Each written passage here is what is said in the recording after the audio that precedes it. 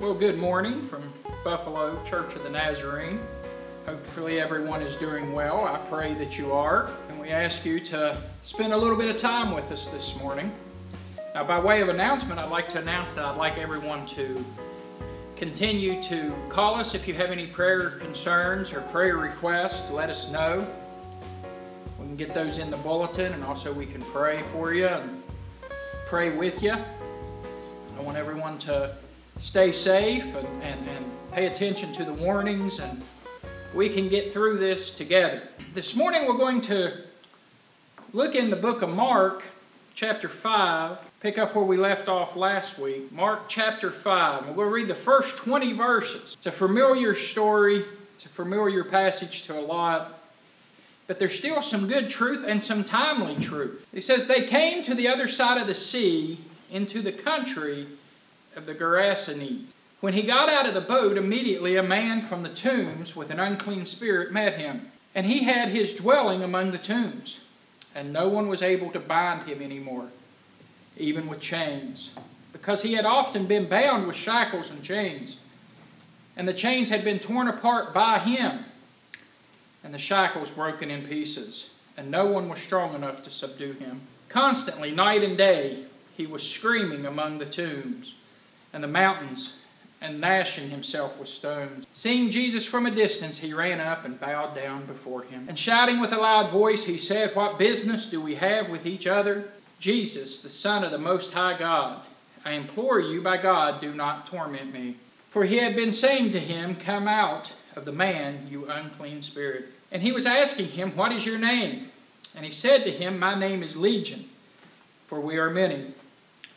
And he began to implore him earnestly not to send them out of the country. Now there was a large herd of swine feeding nearby on the mountain. The demons implored him, saying, "Send us into the swine so that we may enter them." Jesus gave them permission, and coming out, the unclean spirits entered the swine, and the herd rushed down the steep bank into the sea, about 2,000 of them, and they were drowned in the sea. Their herdsmen ran away and reported to the city and the country, and the people came to see what had happened.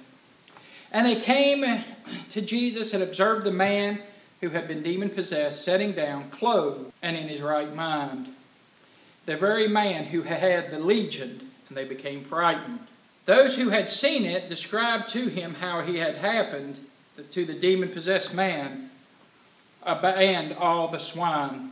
And they began to implore him to leave their region. As he was getting into the boat, the man who had the demon-possessed was imploring him, who had been demon-possessed, was imploring him that he might accompany him or go with him. And he did not let him, but he said to him, "Go home to your people and report to them what great things the Lord hath done for you, and how he had mercy on you."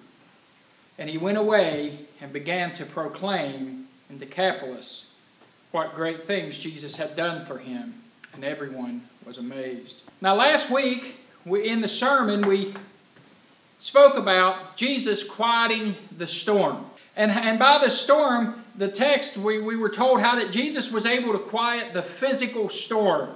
The same storm that had left seasoned fishermen and seasoned sailors helpless in the middle of the sea. They were unable to stop it.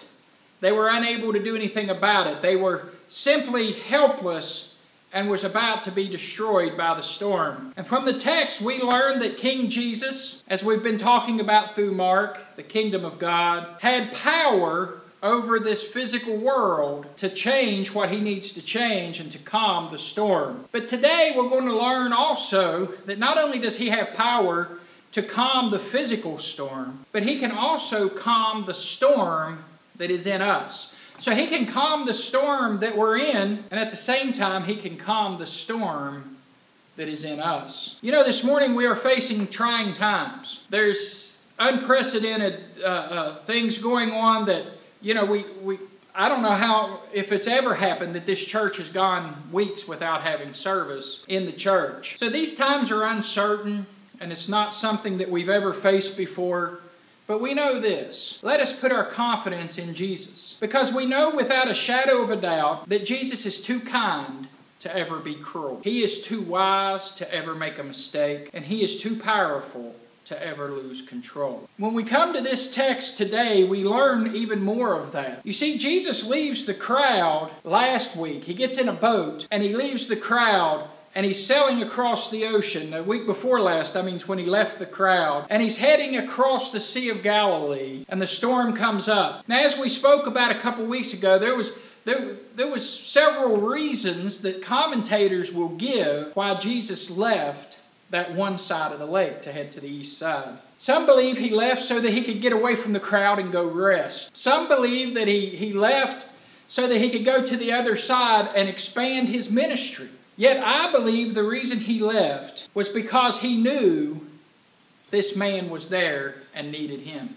He knew this man was waiting on him. He knew what was going on the other side of that lake. He knew there was somebody that needed deliverance. And Jesus knows where you are. You know, we find there when Jesus first comes on the scene in John and how that he meets Nathanael. And in meeting Nathanael, he knows things about him. And Nathanael asks him, how do you know these things?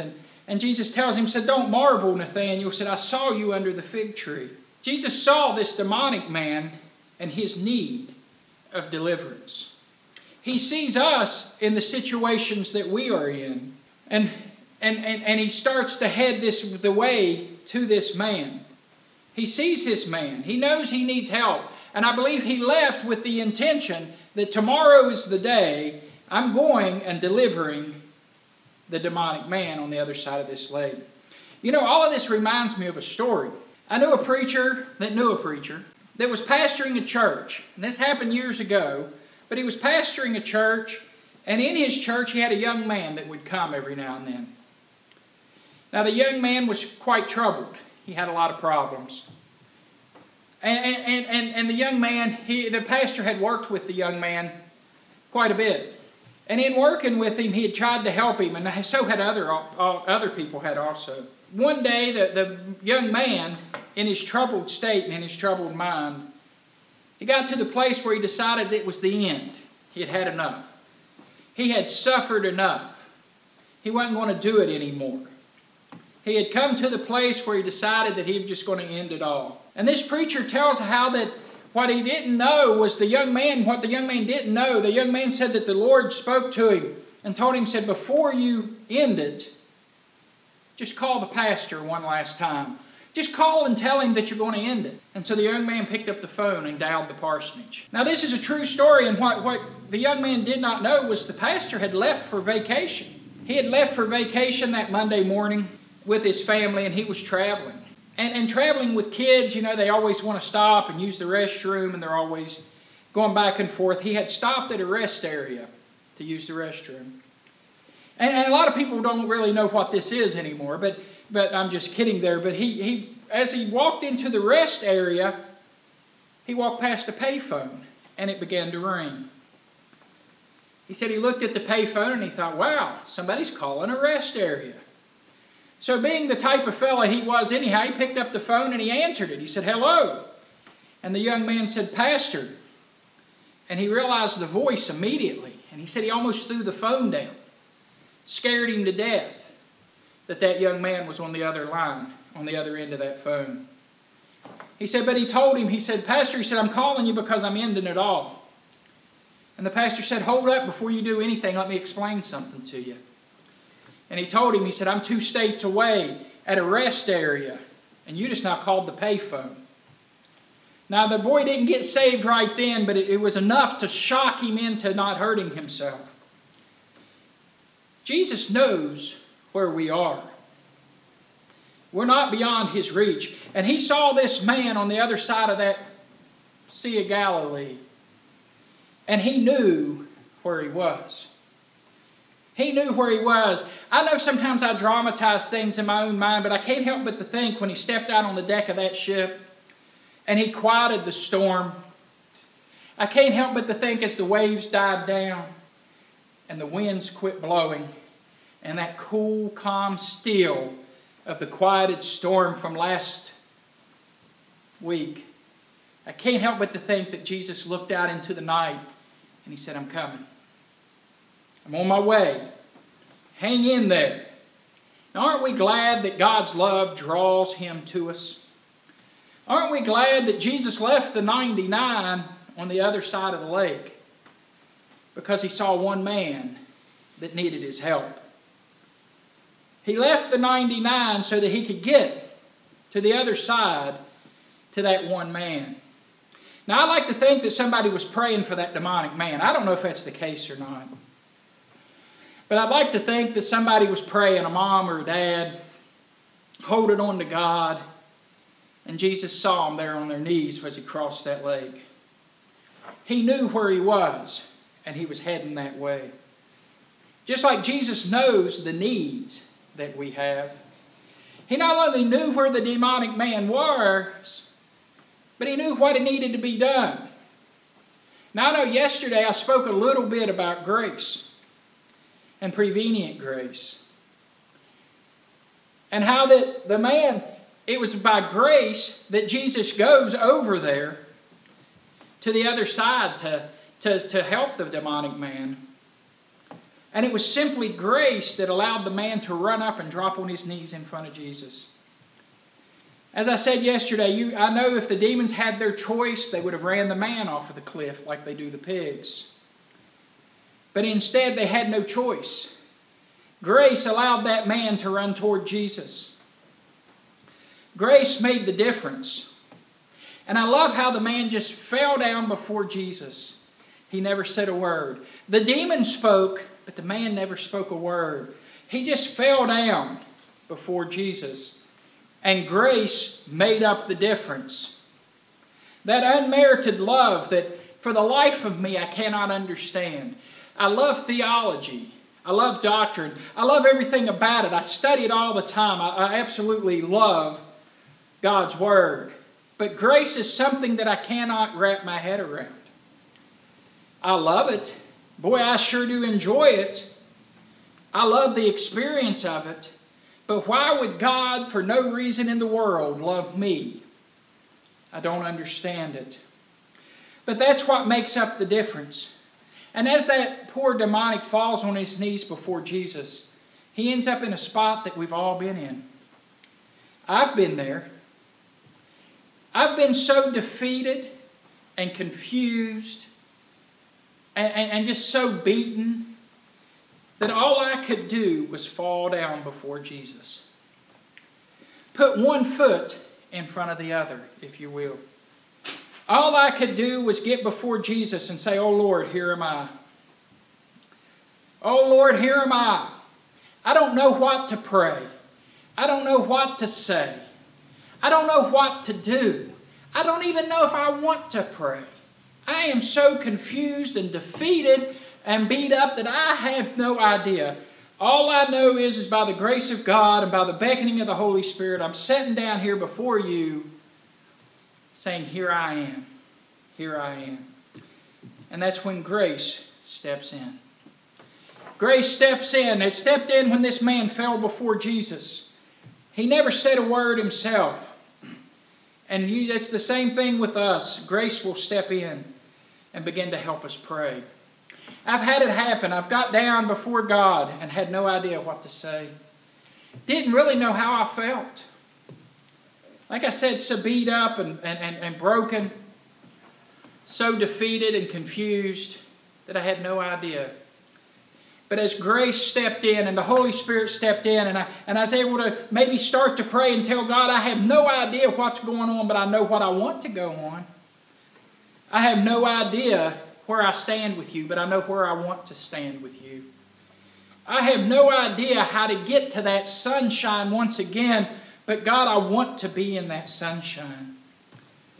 The Holy Spirit began to guide and direct, and I began to pray and confess out. I began to let the Lord know my innermost secrets as He already knew, but I was letting myself know.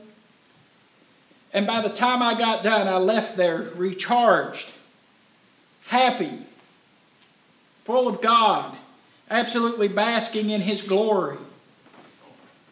Because I let grace step in and fill the difference. And that's what the man did here. He simply fell before Jesus. He didn't have anything to say. His sin had overtaken him. Now, when I say sin, it wasn't his sin. I shouldn't have said it that way. He was under bondage. He was under bondage. And all he could do was fall before the Lord.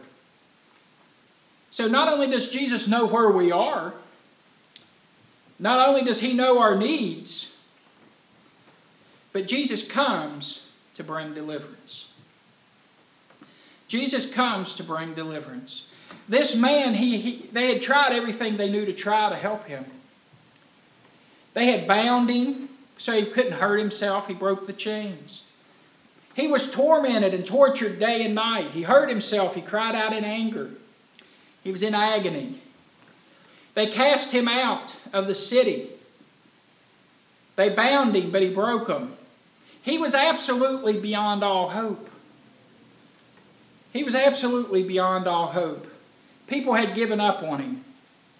Just like many today we see today. We see a lot today, don't we, that's walking our streets, riding bicycles, what have you, that they're beyond hope. I mean, in our way of thinking, in our minds, they're beyond hope. Humanly, they don't want anything to do with God. They don't want to do any better. All they want to do is bad. All they want to do is evil. Well, I'm here to tell you that's all of us want to do. Everybody that hears this, that's all they want to do, less the grace of God. It is only God's grace that gives us a desire to serve God. It is only God's grace that gives us the ability to serve God. It is only God's grace that we're not all just absolutely terrible, awful, despicable human beings. That's how this man was. But Jesus came to be a deliverer. He came to bring deliverance.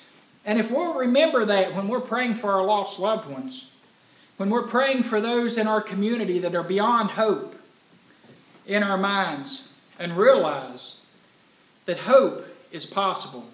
Deliverance is possible. This man, they had exhausted all means, and he was beyond them. What they did not realize is deliverance is not from within. Now see, if a person doesn't want help, that's okay. That's okay. Now I'm not saying it's okay in the way that they're going to be a good person anyhow. But what I mean is deliverance is from without, not from within. We don't want our loved ones to reform themselves into good people. We want them to be saved. We don't want our community members to reform themselves from within. We want them to be saved. And even though we look at many and we say they are beyond hope, they don't even want God. Pray for them.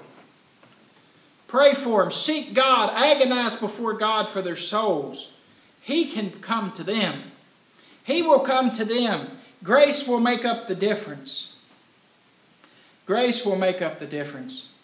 You know, every time I think of somebody that's hopeless, I think of a preacher friend of mine. Now, this was a few years back when he was young. But he was quite the character when he was a young man. He was a drug addict, alcoholic, knew little to nothing about God. Didn't want anything to do with God. And there was a man by the name of Brother Anderson. He's dead and gone now. He was preaching a revival in this man's town. And when he was preaching that revival, a couple young girls got saved. And then a couple boys got saved. And pretty soon, this fella that I know, his circle of friends started getting saved. Those girls that got saved didn't want to run around with him anymore. They didn't want to run around and drink with him and party and carry on. And it got under his skin. So he decided one day that he would just go to church and whoop the preacher. He said that he remembers telling himself, he said he had a mohawk and he's about half drunk and he was an alcoholic. And he said, he told his buddy, said, I'll go down and whoop that preacher. Said he can't be much. He's a preacher. Can't be much. I have to be able to whoop him. It's not going to be an issue at all. And so he headed down to church. He said as soon as he got there, he walked through the door. He was just a minute late. He said a great big man. He said, big man. Said, grabbed him by the hand. Said, just about broke his hand. Hugged him. Told him he loved him. Told him he tickled he was there. Holding his Bible up in his arm. And he said, I walked through the door and the preacher was already on the platform. And he said, well, I'll just sit down here in the back pew and wait until church is over and then I'll whoop him. But grace made up the difference. He said, by the time that man got done preaching, he said, my heart was broken. I was under such conviction I didn't know what to do but go to the altar. And he said, I went to the altar and fell on my knees and asked Jesus to forgive me. Now the preacher, Brother Anderson, ended up being his father-in-law. He ends up marrying the preacher's daughter. But what happened there? Grace made up the difference. A hopeless person that had no desire for God whatsoever walked in that church. And a redeemed child of God walked out. Because when Jesus comes, He brings deliverance. And He wants to bring deliverance to our loved ones. He wants to bring deliverance to us. He wants to bring deliverance in your life and in your loved one's life. And so if there's something that you are facing today, something you are facing, now we're all facing this virus and these restrictions and the fear. And that's one thing. But if there's something else you're facing, maybe you have a lost loved one. Maybe you have somebody in your life that's just hopelessly addicted. Yes, they need to get help. I'm not saying that we don't need counseling and addiction help. But I am saying this. Jesus knows where you are. Jesus knows where you are. Jesus knows the need you have. And Jesus wants to bring deliverance to you. Stay prayerful. Stay on our knees. Stay in a place. You know, I love how this verse right here closes. When the people come, they find the man clothed and in his right mind. He was different than he was. When Jesus brings deliverance, you're different. You're changed. You're different. You're clothed and in your right mind. That's what He brought to this man, and that's what He wants to bring to your loved ones. That's what He brings to us. Sometimes we get out of our right mind, if you will. We get bogged down with worries and concerns and troubles, fears. But if we'll get before Him and get on our knees and just say, Lord, I know what I want. I want peace of mind. I want comfort. I want strength. I need these, oh God. Help me. Then He will. He will. He will bring that deliverance. Grace makes up the difference. When there's no human way, there's grace. There's love from an almighty God, from an absolute powerful Savior. There's love from someone that wants to bring deliverance, that knows where you are just like this man. Jesus knew where he was. He dropped everything, if you will, Jesus did, to go save this man. And He'll do the same to you. Like I've said before, God bankrupted heaven. He gave everything He had to give for you. He's not going to give up on you now. So I hope that all stay prayerful. We all stay in God's Word. We get through this together. And we come out the other side stronger than we have been. Let's pray. Dear Father, thank You for Your goodness and Your grace. We pray that You'd ever stay upon our minds, that You'd keep Your Word close to our hearts. Help us, oh God, to lean on You, to look at You, to realize, dear God, that You know where we are. You love us, oh God, that You know what we need, and You bring deliverance in time. Help us to continue to lean on You. Be with those that are sick, dear God, and ever bless us. Keep us well. Give us wisdom. Give us guidance. Be with those that are hurting, dear God, and we'll forever praise Your holy and righteous name. Amen.